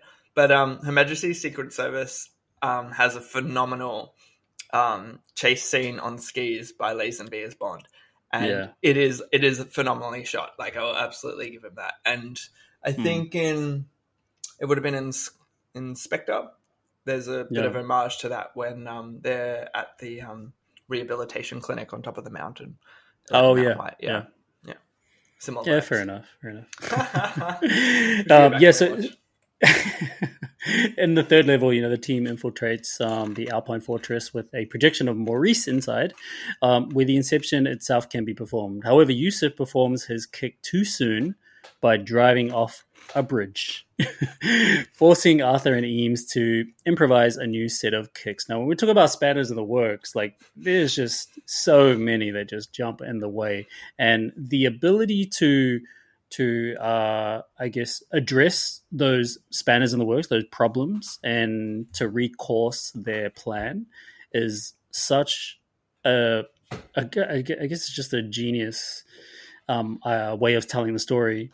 By you're still presenting problems for the characters, but the characters are still figuring out how to actually overcome those problems, which I think is incredible. And it's a great way for me to be engaged with the characters and their journey, and not being too easy for them.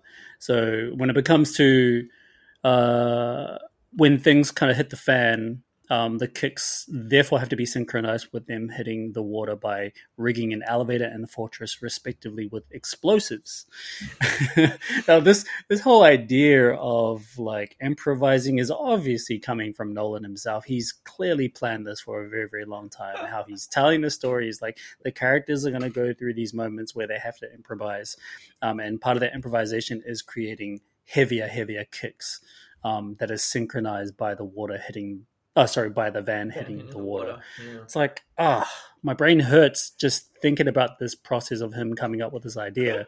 It's so stressful. But again, like it's easy for us as the audience to follow. It's just the thing that makes me anxious and stressed is thinking about his, like, Nolan's creative process of coming up with these ideas. Absolutely. I think particularly because the time pressure, not only of getting out, is also doubled by making sure that Robert gets Inception before that, and the way in which they use the pinwheel, the pinwheel to help him, and this is I think this is what confuses you on the first viewing, is that Eames is so clever at what he does, and Cobb really trusts him to just do the job. So Cobb. It's really interesting to see how Cobb makes sure the plan happens, but Eames is the one that does the Inception, and you don't really have that sense of giving that much credit to Eames. From the get-go, he doesn't seem like a main character, but actually he's the one that is thinking on the fly as to how to get Robert to think differently about his father's legacy. And I think the end Inception is, my father loved me and he wants me to create my own legacy, and that the best thing that he ever created was me. That's what Eames implants in Robert. So that when Robert wakes up from his dream, he wants to end his family's business. That's just ludicrous. It's completely ludicrous, and like I'm sort of I'm at this part of the film and I'm like, what else are we going to be presented with? Like, well, and it's like, where else are we to go from here? And then you realize there's a lot more. There is a lot more. Like, you think, okay, on. we're in the final lay here. You'd think, okay, cool. So this is, I guess, the end of it. But then when we have to sort of go deeper into Limbo, this is tracing back to the beginning of the film. And I'm sort of like thinking as a viewer, like, oh, okay, so that whole point at the beginning was, it was kind of like a ruse, I guess. Like, I thought that whole beginning where he's on the beach was actually a part of that dream sequence. I had no idea. You know what I mean? Like, I thought it was a part of that early dream sequence where we meet Sato, but it's actually not. Because so it's old Sato. It's old Sato, and it's them being in limbo, which is at the end of the Inception. mission. Ridiculous. It's ridiculous, Yeah. like absolutely ridiculous. I think what and this is really interesting too, because it comes back to the initial issues that they have at the beginning of entering into the heist. That Sato's been shot, that Cobb's being influenced by, like, Dream is being influenced by Mole and these projections from his past, and that the security has meant that Cobb ends up dying. I think he gets shot. Oh, not Cobb. Robert gets shot. Robert gets shot. Yeah. Robert gets shot. So even though he's had his Inception moment, he's been... Oh, no, I think it's even before that, before he even has his Inception moment, he gets shot. So they need to pull him out of limbo. And so they go down into limbo with, like, 4 realizations in mind. We have to get Robert out so he can still have his Inception moment. We have to go save Sato. And Mole's down there because only people that have been in limbo before is Cobb. So whatever he's left down there is what they'll find. And, Exactly. And he knows Which exactly is- what that is. What So we is, get to the final villain moment, you know? Yeah. What's Arthur's line that he says about how he describes limbo? Just unconstruct. Oh wait, Untapped dream space. yeah, something like that. something like Unconstructed or dream space. Nothing's down there except for whoever has been down there. Whoever's shared the dream before. Which is, again, it's another one of those rules to it, which, like, that's just ridiculous. Like, because surely you could have a fourth. Anyways, yep. So they go down there, and now it's not just Cobb's stuff that's down there. It's also Sato's stuff, because Sato goes down there when he dies, and inevitably for him, it's been infinity years. Yeah, it's been. So he just started. How long has it been? It's been like 50 years or something. Well, he looks like he's aged horribly. Yeah. But I actually don't think that makeup looks good either, though. I think it's not very. That's probably one of the things that didn't age well, and even But you get down there, and this is at the point where we find out that Robert's been taken hostage by Mole, and Mole happily gives up Robert as long as Cobb stays. Yep.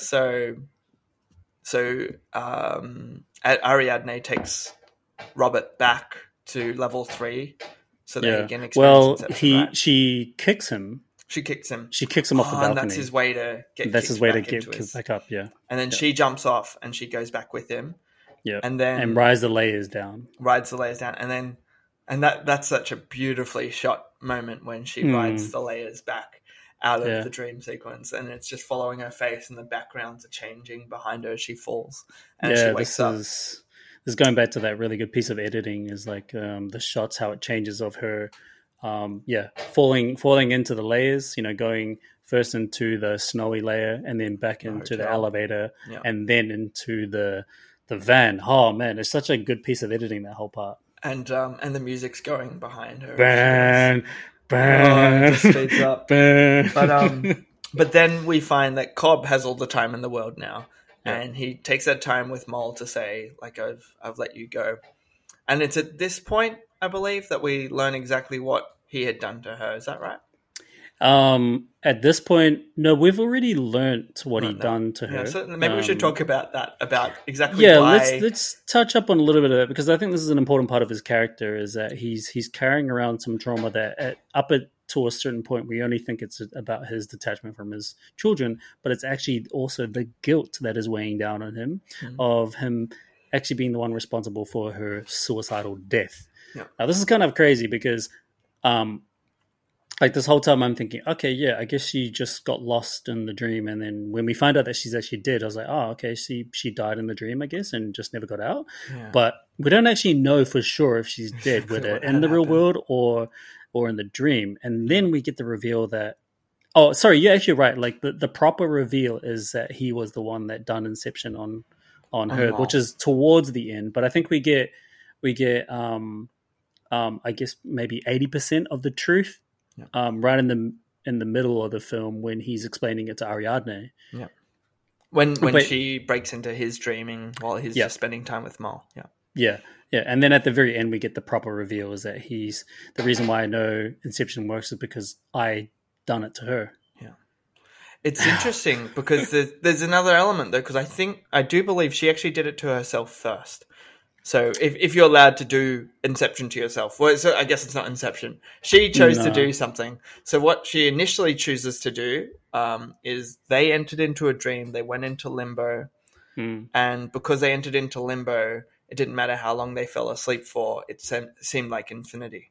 Yep. And while they're down there, she becomes obsessed with being down there, creating whatever she wants, just being with him, even though they've still got their children back in the real world.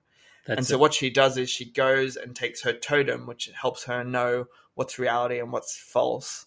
And she locks it away so that she no longer knows that she's dreaming. Everything for her could be dream, could be reality, doesn't matter. But then his inception is going to that safe and spinning the top. And in spinning the top, the inception that she plants is that whatever reality you seem to be in is a dream. And he did that initially to wake her up from it. But he didn't realize that the power of inception is that as you believe that thing, it becomes a part of any reality you're in. So she starts to think all of reality is a dream. Yep. Which is and this is the great piece of it's messed up. It's the great piece of storytelling here is because the totem is a big piece of the puzzle for them to realize this is a dream and this is not a dream. And Inception works in favor of Mole killing herself because she is naturally placing the idea in herself, right? Remember, because she, like you said, she puts the spinning top into the safe. So it's her own idea, but the idea is being meddled with. And that's how it becomes a natural source of inspiration, let's say. Like, going back to what Arthur was saying, it's natural source of inspiration because it actually came from her. And that's the only way that Inception can work, because it has to come from the person. That's crazy to think about this stuff. It's like, how do you even come up with this? It's nuts. And it's really important that he does this in the film, because I think it's important that you don't just see Inception happen once, because what happens to Robert is very complex. But what happens to Mole has two elements of complexity. First idea is what his inception was, that you're dreaming. And the second idea is how that festers into something worse, which is because she thinks she's dreaming, she's going to frame him for her murder. That's right. So that she can kill herself. And she doesn't even care because she thinks that it's a dream. And what she's doing to him isn't wrong at all. And that's where you start to realize that mentality, that mole, the mole that's been in his dream this whole time, is one that is the ghost of not only his wife, but the ghost of his wife that has the same continued inception that she's in a dream. And that's super fucked up. It's super messed up. And it's so sad. It's horrible. It's very sinister, actually. Yeah. It's very, very sinister. And really it's dark. Borderline sociopathic to even have that in your mind. But in some ways, it's probably not surprising for someone who's so experienced in this dream heist, dream stealing, dream sharing thing, this business, is that Cobb is an expert at what he does. And he feels like he's betraying a big sense of his probably identity when he's having to hide something so horrific from everybody. And then when he comes to terms with that, when he comes to terms with I guess making peace with Mole's death, there is a sense of I suppose I was going to say restitution, but there's no restitution that happens here. How do you create restitution from effectively killing someone? Well, that's probably the better question than is at the end of the movie, is Cobb still asleep or awake? Oh, we're going to get to that. We're going to get to that. But I think this is actually a better question to ask is, do you actually think that what Cobb did was murder? Does he deserve to be punished for what he did? Because this is what I don't like. This is what I don't like, but I mean, I do like it. I'm just saying, I'm just being hyperbolic here. This is what I don't like about Nolan's films is that he has so much moral ambiguity with his storytelling. It's just he's just a great storyteller. He's a good, and it's hard to actually. Very much yeah, like I know. Insomnia, Right? Actually, this feels very similar. This is true. Kind of quandary. It's hard to ever really come to a point of justification for any of the actions that the characters go through. And when you're looking at something like Inception, and you ask the question, is it murder? It's like, well, I guess, like, legally speaking, it's probably not murder, right? Because murder is with intent to kill somebody, and he has no intent, and he actually never killed her. She committed suicide, but it definitely presents It's moral manslaughter. ambiguity. It is. It's what we do is not technically legal. I think that's the line. Like, I think that, like, I think coming back to it in this last viewing, that was something that really stuck with me, and I think this follows through from other Nolan elements. Is that moral ambiguity of his protagonists as to Yep. the actions that they're taking not being the purest of motivations, and at times the mistakes of those motivations. Yes, they live with them, but often they don't see the justice behind them. Mm-hmm. And I think, in many ways, like with Insomnia, for instance, spoilers for those that haven't watched it yet, but when at the end the protagonist dies, we have a sense of catharsis that some form of justice has been done because this protagonist potentially deserves to die, like for what their crimes were. But then you also have other moral ambiguity as to their legacy, and I think this is quite similar. And maybe we've got a fun theory for the end of this movie then that could helpfully like be a part of that. So yeah. Okay. Yeah.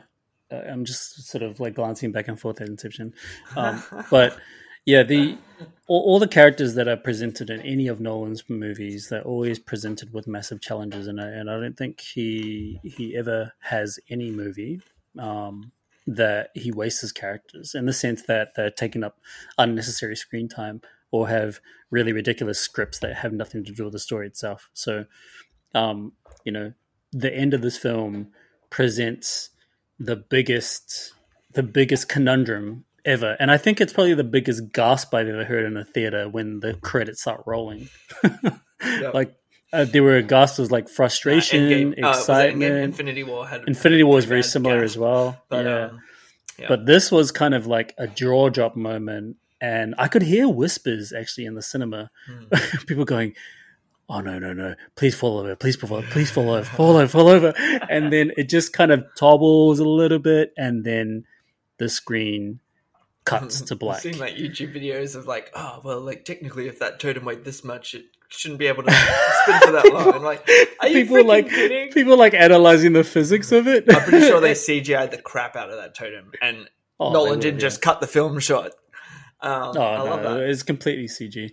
It's a complete just like an Instagram story for this review. So that's pretty much the end of the film, where Cobb he wakes up from this long dream, so to speak, from coming out of the limbo, and he looks around in the airplane, and everybody's like also waking up as well from their mission, and gets into the airport, checks in, goes through customs, and he's sort of cleared. And that's sort of a moment of relief for him that he's accepted and cleared to get back to his family. So not just the fact that he's cleared for customs, but it's to me, I sort of read that as a point of like, okay, now he's cleared, he's ready to go see his children. He gets into the apartment, sees his children, and then we see the children turn their faces for the first time in the film. We've always been teased from the back of their heads, and we've never actually seen their faces, but now we get to see the faces. And so this is kind of the first point of like, okay, cool, he's made it to his children. This is not a dream. And then the camera sort of takes a few steps back, it tracks backwards, and then does a slow zoom in to the totem that he spun, just to make sure that he is not in a dream anymore. And just before we actually know what the answer to this is, or when we anticipate that we're going to know the answer to this, it just cuts to black while it's still spinning. Your thoughts? Is it a dream? Is it not a dream? I got 4 theories, and I've got something that happened from a YouTube video or like interview on that. So from this cast, and just as we've been talking, here's one take that I have just thought of, similar to when Ariadne doesn't realize she's in a dream or not, and you have the scarf change and she's in a different setting and they're in the Paris streets. There is a very big potential that after walking into the through the plane, through the airport terminal, there could be a similar cut to him going back into entering a dream. And one of the big things that people have always brought up when it comes to theorizing if he's in a dream or not is, even though his children, you finally see their faces for the first time, there's something really odd about the idea that they haven't aged, that they look the same age that they looked when he'd first left them. Okay. At their family home. And there's been one of those other, I think there could be an element too where you could imagine actually Cobb, as soon as he got to the airport, actually did get arrested, and he's in a cell, and as a way to escape the pain, similar to Yusuf's inmates who all sleep indefinitely, is that he's now entered into a dream state where he can just reimagine going back home to his kids. And that could be his penance, that he lives in his limbo now, where he's happily with his family, but is actually incarcerated. But then there's two. Then there's another. Then there's another. No. But then there's another two theories. One of which is one which a lot of people have said in the past, where any that Cobb's totem isn't Mal's totem. That Cobb's totem is actually his wedding ring.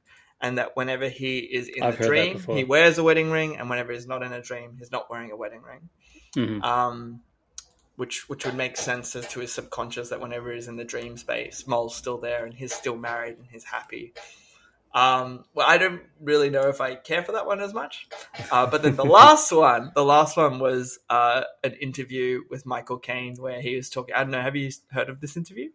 Maybe. Okay, so Michael Caine in an interview, you can look this up on YouTube. We can post it in the show notes. He's on stage and he's talking about his conversations with Christopher Nolan, because he said after this film, everyone always asks me, was it a dream? Wasn't a dream? Was it a dream? Wasn't a dream? And Michael Caine said that Christopher Nolan said to him, "Here's how you know whether it's a dream or not. Michael, any scene that you are in is reality, and any other scene is a dream for the most part. So aside from like all the montage stuff." And he's like, so that's how we know. I was in that scene, so it was reality. That's what Michael Caine said. And he said that that's something he was told by Christopher Nolan. I don't know. What are your thoughts, River? Yeah, my thoughts are, I don't like any of those theories. Okay, cool. I think they're terrible. No, I'm kidding. Okay, so this is my theory. Mm-hmm. And I'm pretty confident that this is the answer. This is correct. Hey, Jim, hit me up. So the whole thing is a dream. The whole thing is a complete dream. And the reason why I'm saying this is because there's some deep diving that I've done into the movie itself and the research that Nolan done for this movie in preparation to make it. And so he's actually been writing the story since 2002. He presented this story to a bunch of studios and they all were kind of keen. But then he took a step back and he said, I think I need a little bit more time to flesh out the story a bit more, take my time with the characters. And I'm not quite ready in presenting this movie to audiences yet. Because, when you're going to studios, there's a bit of a deadline. If they decide that they want to take the movie on board, there's a deadline to meet for scripting and pre-vising and pre-production. So he couldn't actually make those deadlines. So he decided to just put it on hold. So he's been writing the story for a very, very long time. And when I did some research, and this is going back to what I was saying to you before, that we'll get to the end where I explain a little bit of some Easter eggs, I suppose, that you might not have heard of, but I think you might have heard of, is that the song itself, what's the song called again? Yeah, No, je ne regrette de rien. Yeah, that one. No, je ne regrette de rien.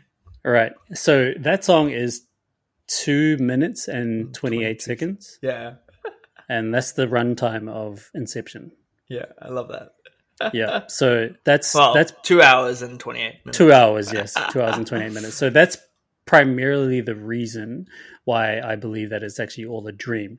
And when you think about the whole way to wake up from a dream is to not just to ride the layers, but you also need the prompt of that song. it's kind of like the calling signal for them to start waking up.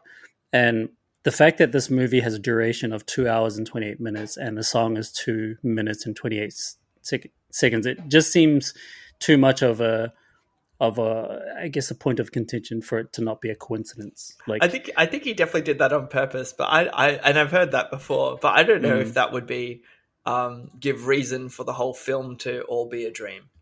I think that's him just doing a nice little Easter egg nod to saying what, and maybe that's more an Easter egg nod to this being a film, that yes, films are dreams. Okay, that's how I read that when I yeah. But yes, yeah. Continue. and also, like, going back to that point of he uses the team, the heist team, as a film crew.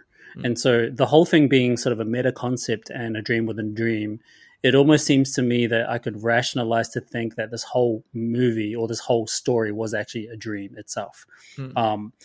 And I want to read a couple of statements that Christopher Nolan has made, because guaranteed, as you would know, he's been asked this question constantly. And He's like, why did I even make this movie?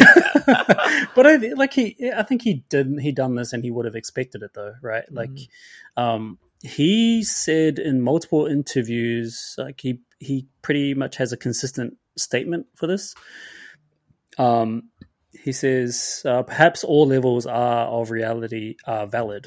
All levels of reality are valid, but he also said he doesn't care if the place he ends up in the end is just another dream. It's where he feels he belongs. Okay, so in other words, Nolan's trying to say that the character, it's less important about whether the whole film is a dream, but it's more important where the character ends up by the end of the film. Does that kind of make sense? Say it again. Did you not get that part? I missed that.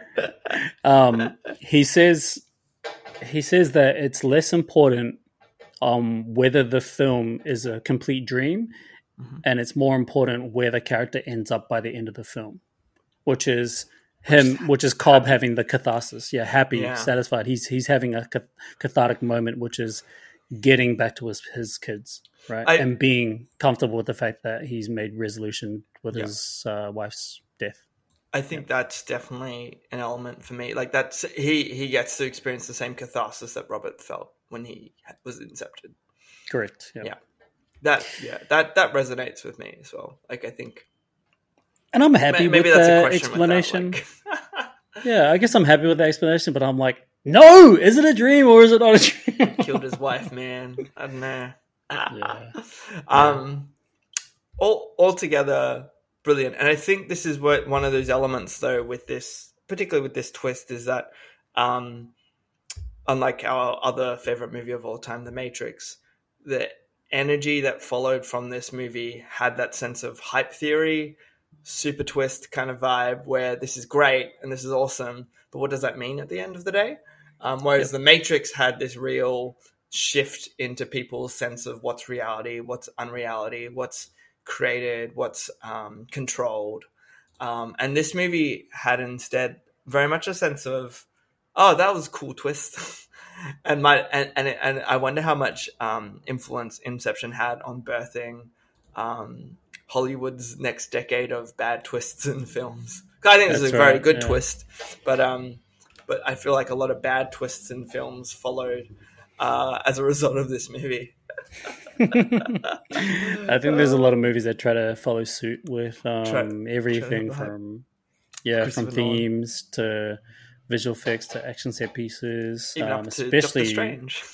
Especially the musical score. I think so many trailers and so many movies try to emulate what Hans Zimmer done with Inception. It actually kind of became a little bit annoying. Like, all these big action films started to put it in their trailers, like, dun, dun. I'm like, oh, okay, look, none of you guys can be original for, Yeah, Law and Order did it first, so dong dong.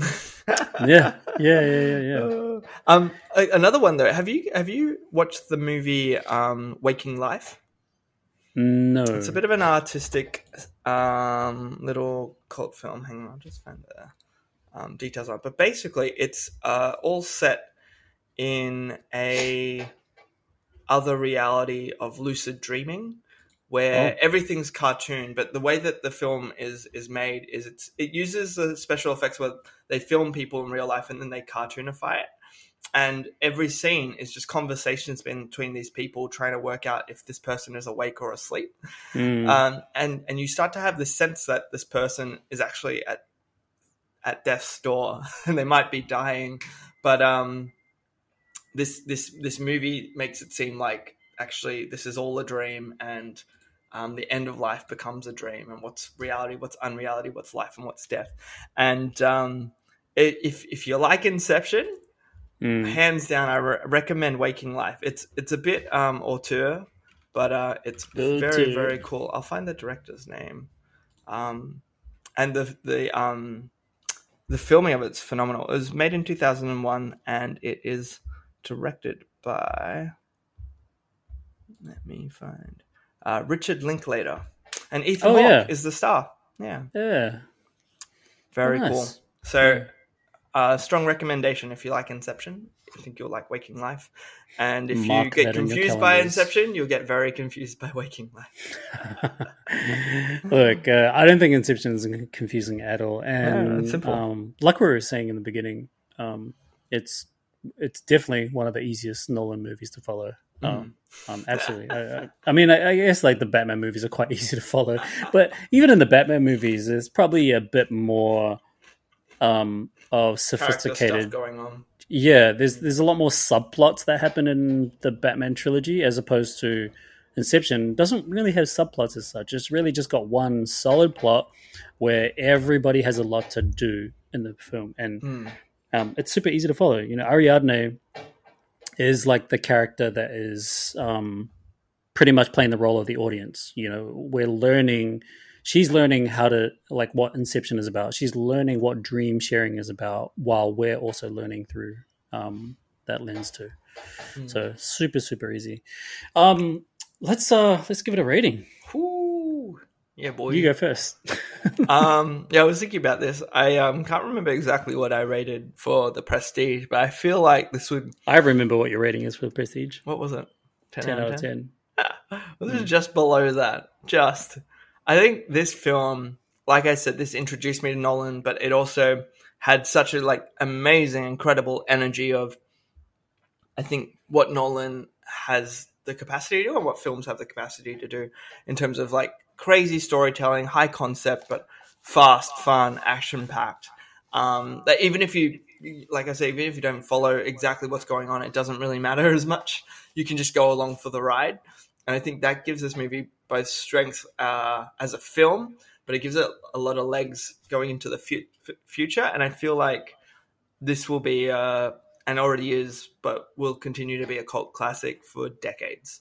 And part of how we filmed it, aside from Sato's old man makeup, I think it's all going to stand the test of time as well. I don't think that person got hired for his next movies. He didn't win an Oscar for makeup design. That's true. But so I'm probably going to give it a 9 point. Got to have a bit of wiggle room. 9.6 out of 10. Yeah, 9.6 out of 10. That's my rating. Yeah. What about you, River? 9.6 out of 10. I got a couple of issues with it, but nothing bad.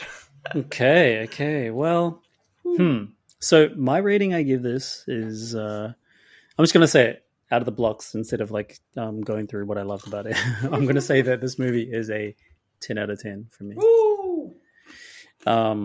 It's just great. I think the storytelling, just the storytelling alone, not even talking about the characters, storytelling alone is a 10 out of 10. I cannot think of anybody that can pull off such an idea like this. That is so large, so sophisticated in its essence, but it's really well told. It is spoon-fed to us, but not in an annoying way where where the director has to constantly explain what's going on in the film. It's he found a formula by utilizing the characters to explain the story while not feeling like it's overexposed, you know? And I think anybody that can pull that off is going to get a 10 out of 10 for storytelling. I can't actually think of any other director that can pull off that kind of high concept stuff while, flooding us with exposition, but not feeling like it's annoying. Like I never thought that I needed it, but I guess it's kind of needed for such a big idea and big concept. So wow. Huge, massive. Is this your number one Nolan film then? No. 11 out of 10. This is okay. This is the crazy thing. This is the strange thing about how I rate films. My favorite Nolan film is probably still going to be The Dark Knight. Yeah. And The Dark Knight, I think I gave The Dark Knight 10 out of 10. I actually can't remember. It was either like a 9 or a 10 out of 10. But let's say hypothetically that I gave The Dark Knight a 9 out of 10. I still prefer to watch The Dark Knight as a favorite, because there's a bunch of things that The Dark Knight does for me, which is the emotional aspect of The Dark Knight. I can actually feel something for the character and what the character is going through, as opposed to Inception. It's not really designed as a way to feel something for the character. I feel a range of emotions that are quite different in The Dark Knight, as opposed to how Cobb is in this movie. So I just think in terms of storytelling is and the ambitious ideas to tell the story is much greater than The Dark Knight, because The Dark Knight is just a different concept, and I think it's much easier to convey the concepts in The Dark Knight as opposed to Inception. I'd agree with that, and I think that's where you could say 10 out of 10 for this as a Nolan film. I feel like Batman and The Dark Knight, like, such a strong Nolan film, but also such a strong Batman film as well, and such a strong film overall, not just because it's a Nolan film. Yeah, that definitely, cool. I dig that. Yeah, 10 out of 10. 10 out of 10. I actually believe that Inception is one of the greatest movies ever made. I'm with you on that 100%. I really should. I feel like I've tried it before, but I really tried to catalog all the films I've watched on Letterboxd, and then it just spirals out of control, and you just get bored just sitting there trying to think through all the films you've watched and try rating them. And I think this works better. Podcasting works a lot better. Podcasting works. Take your time to enjoy talking about elements of films you wouldn't ever really talk about with someone. And maybe, guys, for anyone listening, it's definitely something we'd love to hear your thoughts on, because it's nice to talk about specifics in films and give films time of day, where when you talk to a friend, particularly someone that doesn't care about something as much, and they say, oh, what did you like about it? You only have less than a minute to explain to them what you like about it. And that sucks. That's why podcasting is the best. We can talk about the things we love about this movie or hate about it all day long. Yeah. And I'm pretty sure we could actually just keep talking about this movie for the next 3 or 4 hours or something. 100%. But, we'll probably be in fear of losing listeners at that point. But that's cool. If that's what you're up for, guys, let us know. If this is too long, let us know as well. Exactly. We have a tendency to just talk and talk and talk. I think it's just because we love film so much and there's just so much to cover. Oh, yeah. So much to cover. So we should probably bring this to an end. Speaking of which, let's bring this to an end. This is our recap of Inception, the 6th Nolan film that we have reviewed and recapped on the Legacy series for Legit Cool Podcast. Thanks for coming on board again, Nathan. Thanks so much, River. Awesome to be here, man. Yeah, where can everyone find you? Where can everybody stalk you? Yeah, you can stalk me on my Instagram at npsami, S-A-M-I. You'll find food and coffee and running and movie Instagram stories all the time. What about you, River? Well, you can stalk me on at River_VILI. That's my full name, River Villi, an underscore in between. Most importantly, you can follow Legit Cool Podcast at Legit Cool Podcast on Instagram. On Facebook, it's Legit Cool Podcast. If you're whatever listening platform you're listening from, could be Spotify, Google Podcasts, Apple Podcasts, be sure to hit the notifications button on the top right hand corner of your platform. And what's the next movie we're going to be doing for the Legacy series? Oh yeah, we are going to finish up our trilogy of Batman Nolan films. The Dark Knight Rises. The Dark Knight Rises. Oh my goodness. Where his voice gets even deeper. The Dark Knight. Well, we could do the Bane voice, but that's going to be very exciting. Looking forward to talking to you guys about that and talking about that film. Yeah, it's going to be very, very fun. I'm going to rewatch it again probably tonight or tomorrow. Nice. I already did my rewatch. I might do a second speedy rewatch, and it surprised me a lot, I think, after doing this series. So I agree with you. I was super surprised. Once you read not have a Nolan filter for your film. So awesome, guys. Looking forward to seeing you then. Awesome, man. Thank you so much. And we will catch you guys on the next episode.